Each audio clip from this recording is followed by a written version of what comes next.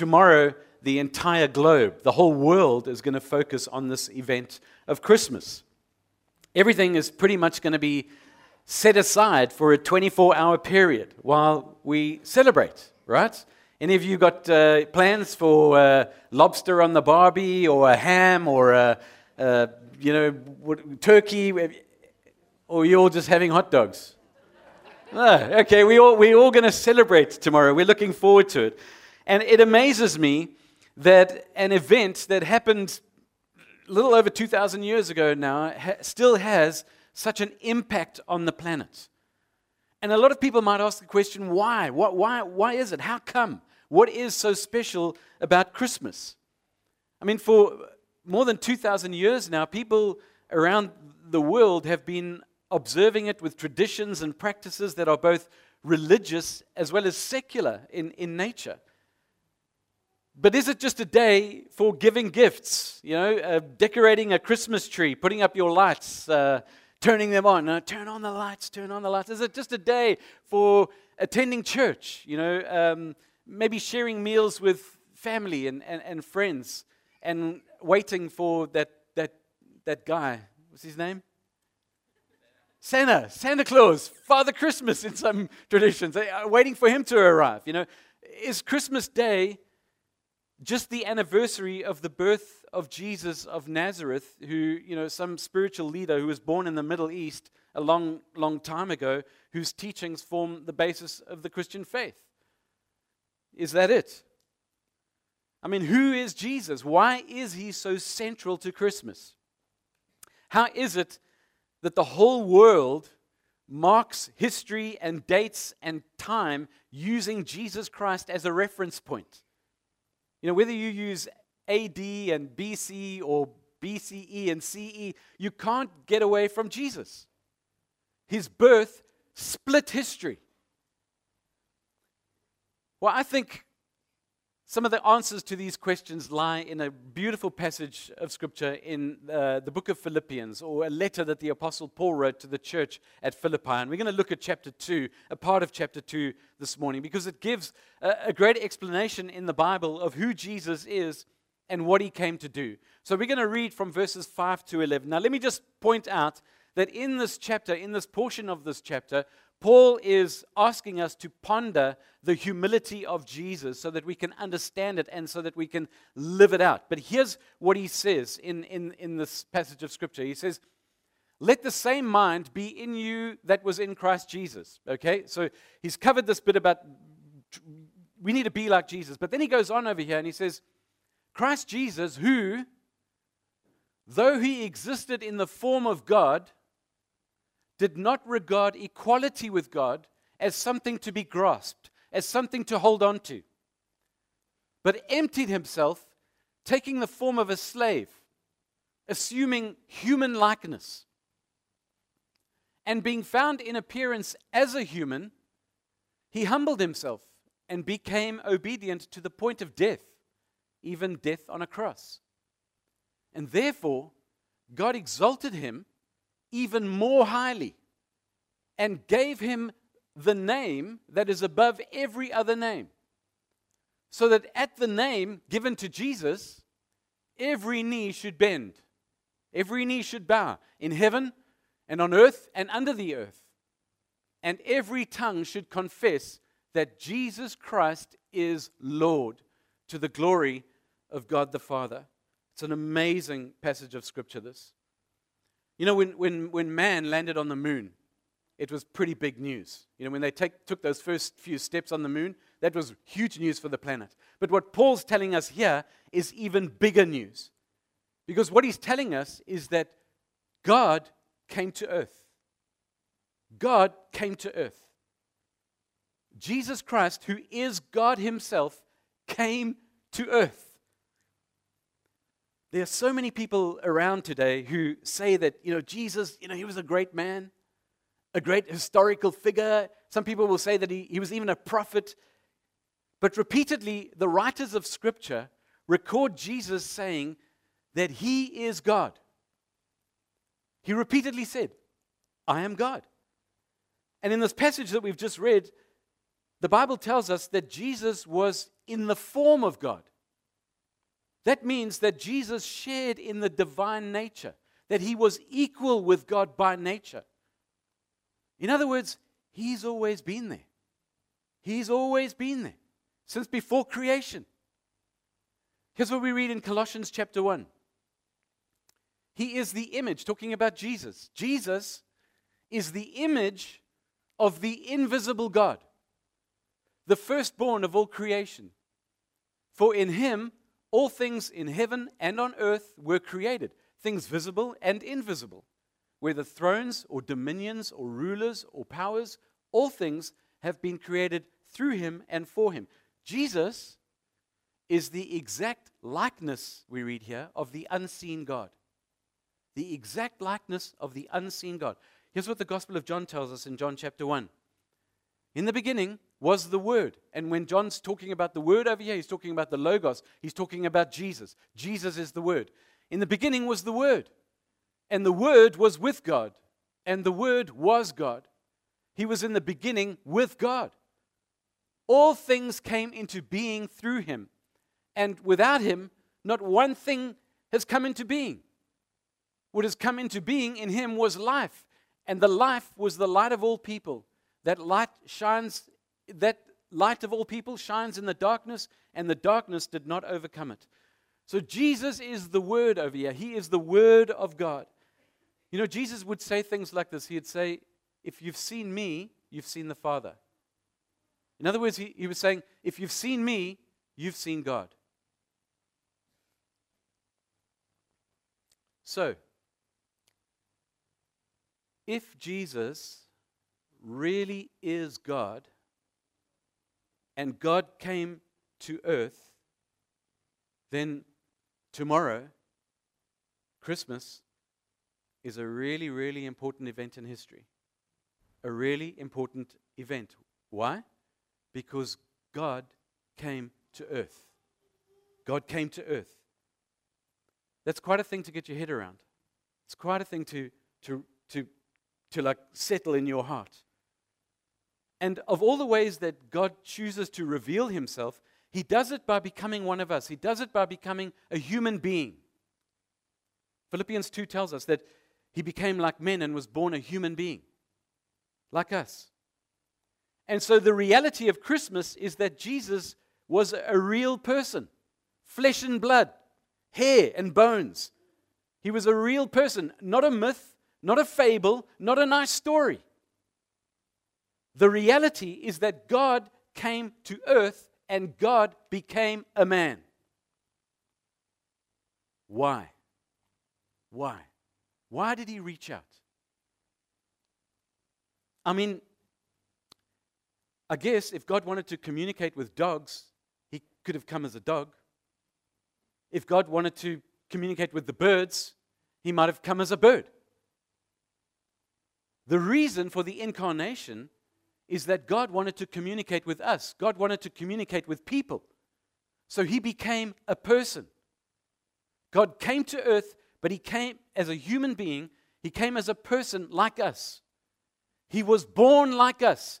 The scripture says he made himself nothing. He gave up everything, all the entitlements of heaven. He gave it up and he became like us, born into this world like billions of babies are born. Except that the whole of history rested in the life of this fragile infant. You know, it must have blown the minds of the angels. Like, what is God doing? What is he doing? You know, no flashy entrance, you know, to let the world know that he's there. No, he comes in the middle of the night to a stable in Bethlehem. Still 100% God, but now also 100% man. God in human form, born like us. He grew up like we do. You know, he had growth spurts and he matured just like we do. He didn't parade the fact that he was God. He was a human being and he was going through the experience of what it means to be human. So he grew up like us. He grew up in a Jewish household. He learned how to become a carpenter as a young man. He was a real flesh and blood human.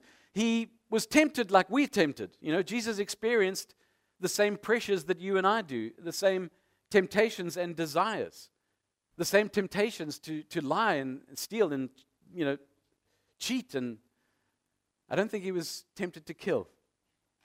But he had the same drives as us. He just never gave into any of that. He was sinless, without sin.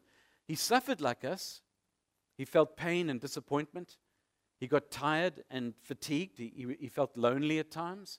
He was grieved. He cried. He was human. He was God, but he became man. And he did it to invite us to become like him. Jesus became what we are so that we can become what he is. That's the reality of Christmas. Now, Philippians chapter 2 tells us that he humbled himself and became obedient to the point of death, even death on a cross. So Jesus didn't stay in a crib. He didn't remain the little baby Jesus. He didn't stay in that manger. No, he grew up and he went to the cross voluntarily to lay down his life for us. And again, this morning we might ask why. Because he was God. He didn't have to. He could have called down 10,000 angels to stop the process. He did not have to go to the cross. So why did he allow it? Why did he allow it? Well, the Bible says he did it for two reasons. The first was to demonstrate God's love. He did it to demonstrate God's love. Here's what we read in Romans chapter 5, verse 8.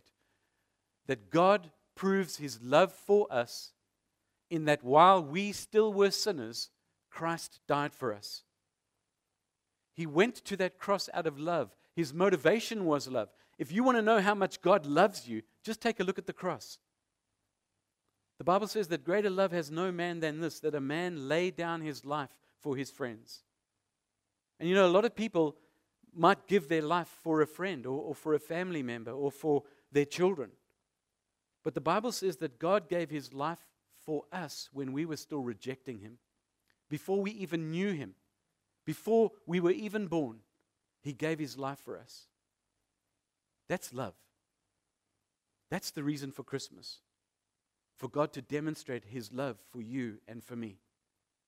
So the first reason why he went to that cross was out of love. The second reason why Jesus went to the cross was to deal with our sin.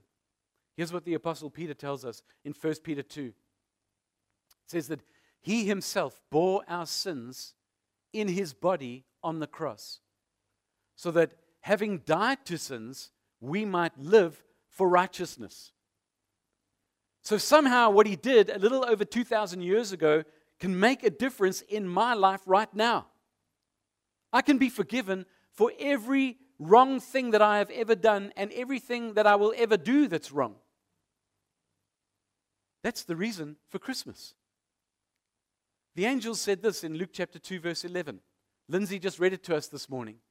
To you is born this day in the city of David a Savior who is the Messiah, the Lord. To you is born this day a Savior. I'm not a fantastic swimmer. I've never trained to be a lifeguard, but from what I understand about how they train lifeguards, if there's somebody out beyond the breakers in the ocean and they're in trouble and they're about to drown, they teach the lifeguard when they swim out to them and get to them not to grab a hold of them immediately. They tell them to tread water a little bit and to wait, because if that person starts to panic, they might just grab onto you and you'll both go under, right? And so you've got to wait until they calm down or until they're kind of half drowned and limp, and then, you kind of grab hold of them and paddle back to the shore to save their life. Now, the reason why I'm telling you that is that as long as a person is trying to save themselves, you cannot save them. As long as someone's trying to save themselves, you cannot save them. Jesus came to be the Savior of the world. But as long as you're there thinking, okay, I don't really need saving. If that's what's going through your mind when you think about a Savior, I don't really need saving, let me tell you something. You are the person in the most danger. Just like that person out in the ocean. You're in the most danger. The person who realizes that they need a Savior is going to be much more open to receiving a Savior. And if you don't need a Savior, or you don't think you need a Savior, I'd encourage you to really take some time to think about what I'm saying this morning, to think about what this ancient book has to say. Because if you didn't need a Savior, God would not have wasted all the effort to send one. The very fact that Jesus Christ came to earth, gave up the glory of heaven, became a human being, born as a little baby, grew up, died on a cross, was raised at Easter, means that you need everything that He has to offer. God would not waste all that energy. The relevance of Christmas is that God came to earth. But He came as a man, real flesh and blood, experienced the same things that we have, problems, tears, emotions, so that He can understand exactly how we are, so that He can communicate with us, and so that we can look at Him and know what God is like. That's the reality. And the reason is to show us how much He loves us. You know, salvation is about freedom. Salvation is about freedom from guilt, freedom from worry, freedom from fear. Salvation is about freedom from purposelessness in life.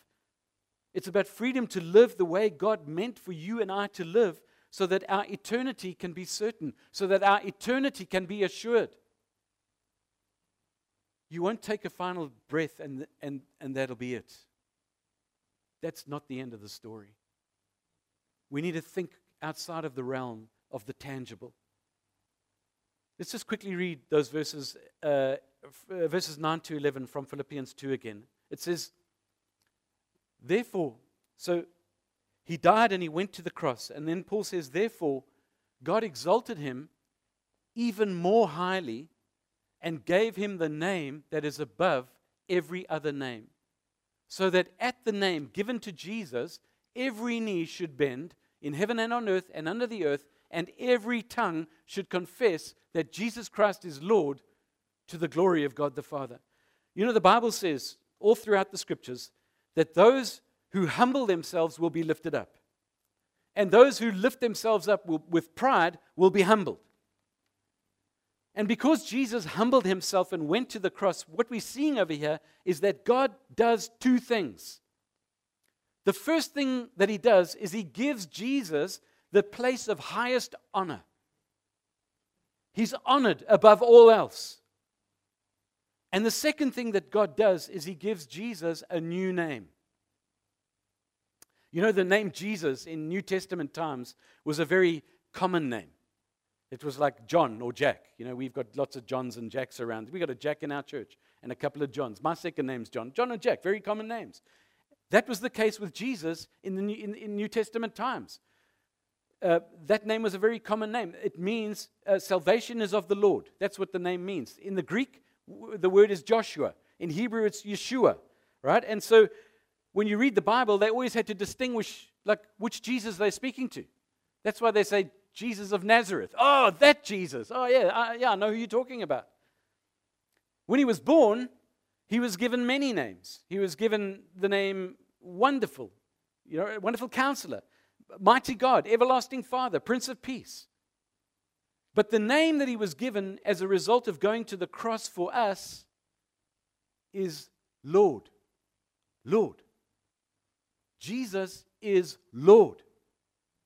Now, a lot of people don't always understand what the meaning of that word is, Lord.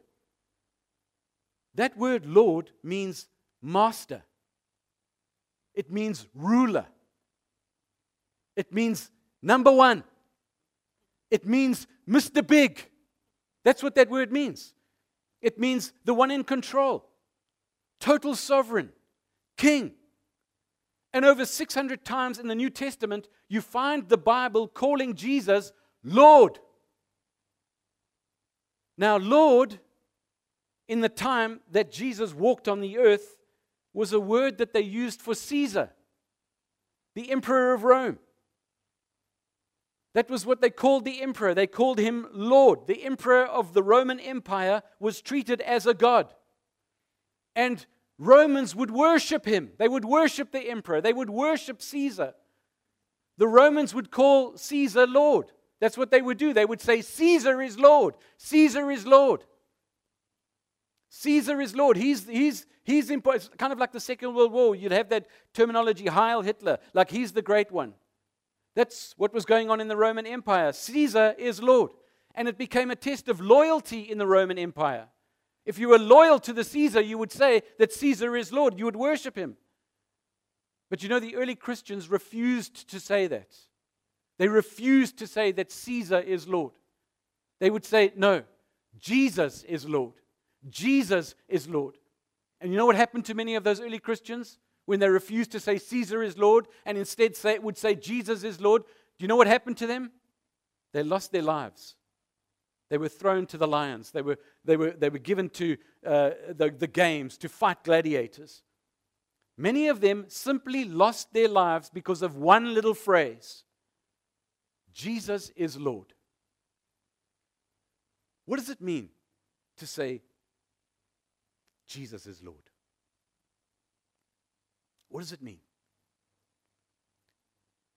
When I say that Jesus is Lord, it means that I acknowledge that He really is God.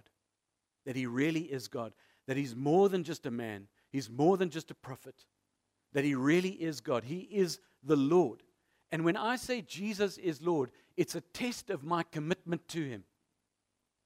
It's a test of my commitment to Him. When I say Jesus is Lord, it means that I believe that He has everything under control. Because Jesus is God. And so Jesus has everything under control. To say Jesus is Lord is a statement of comfort and encouragement. Because when things look bleak, which they do when you look around the globe right now, I can still say Jesus is Lord because I know ultimately He's got everything under control. I may not see it given everything that happens in this world, but Jesus is Lord. And I recognize the fact that He has everything under control. There's nothing that escapes His care, nothing that escapes His concern, because He is Lord. To say Jesus is Lord is to say that I don't actually know what 2024 is going to hold, but I do know this. I know who holds the future, because Jesus is Lord. To say that Jesus is Lord means that I commit all of my life to Him. That I say, Lord, You call the shots in my life because You are God. You came to earth, You died for me, You rose again, and because You've done these things, You have the right to determine what's right in my life and to direct me. And I'm going to seek to live according to Your plans. Jesus is Lord. And Lord is not a word that we should be flippant with. This is what Romans 10 verse 9 tells us. It says that if you confess with your mouth Jesus is Lord and believe in your heart that God raised Him from the dead, you will be saved. What does it mean to be a Christian? What does it mean to be a believer? What does it mean to be saved? It means to say, Jesus is my Lord. I acknowledge the fact that He is God. He alone is God.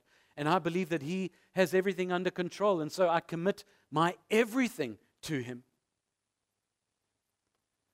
Philippians tells us that one day every knee is going to bow and every tongue is going to confess what God has known throughout the ages.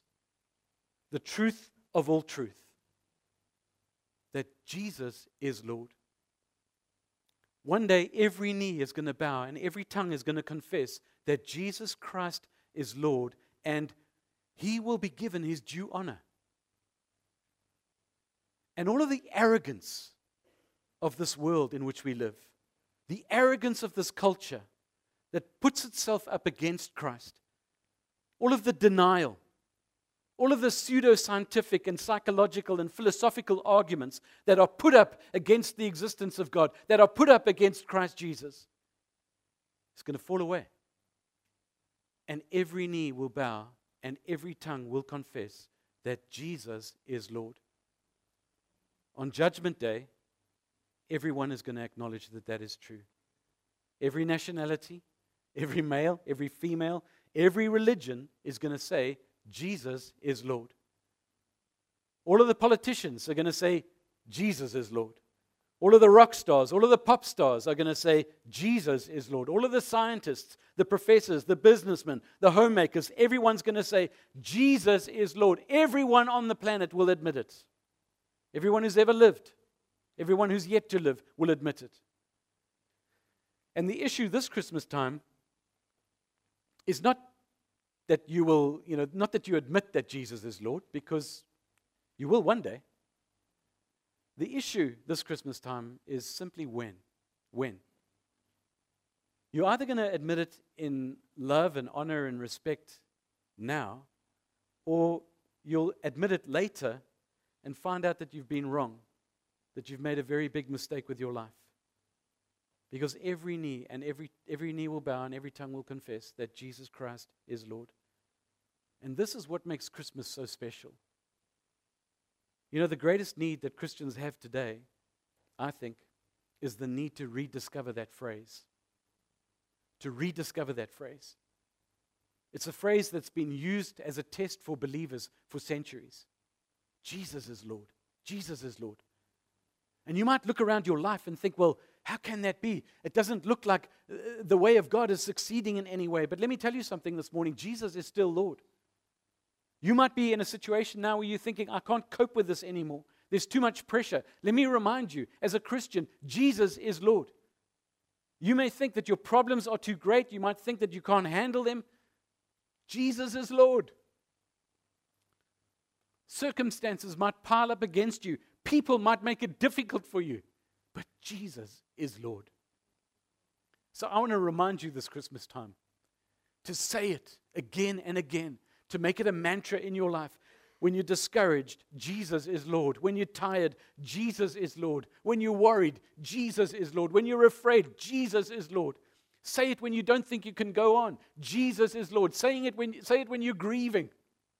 Somebody's died and you don't know why. Jesus is Lord. Say it when you're lonely. Jesus is Lord. And say it at Christmas time. Make it the theme of your life. Because that is what it means to be a believer. If you confess with your mouth that Jesus is Lord and believe in your heart that God raised him from the dead, you will be saved. I'm going to leave that with you this morning. But I want to encourage every believer here this Christmas time to remind yourself that this is not just about a little baby that got born. This is about Almighty God who has come so that you can know him out of his love for you, and so that you can come to the realization that he alone is Lord. Amen.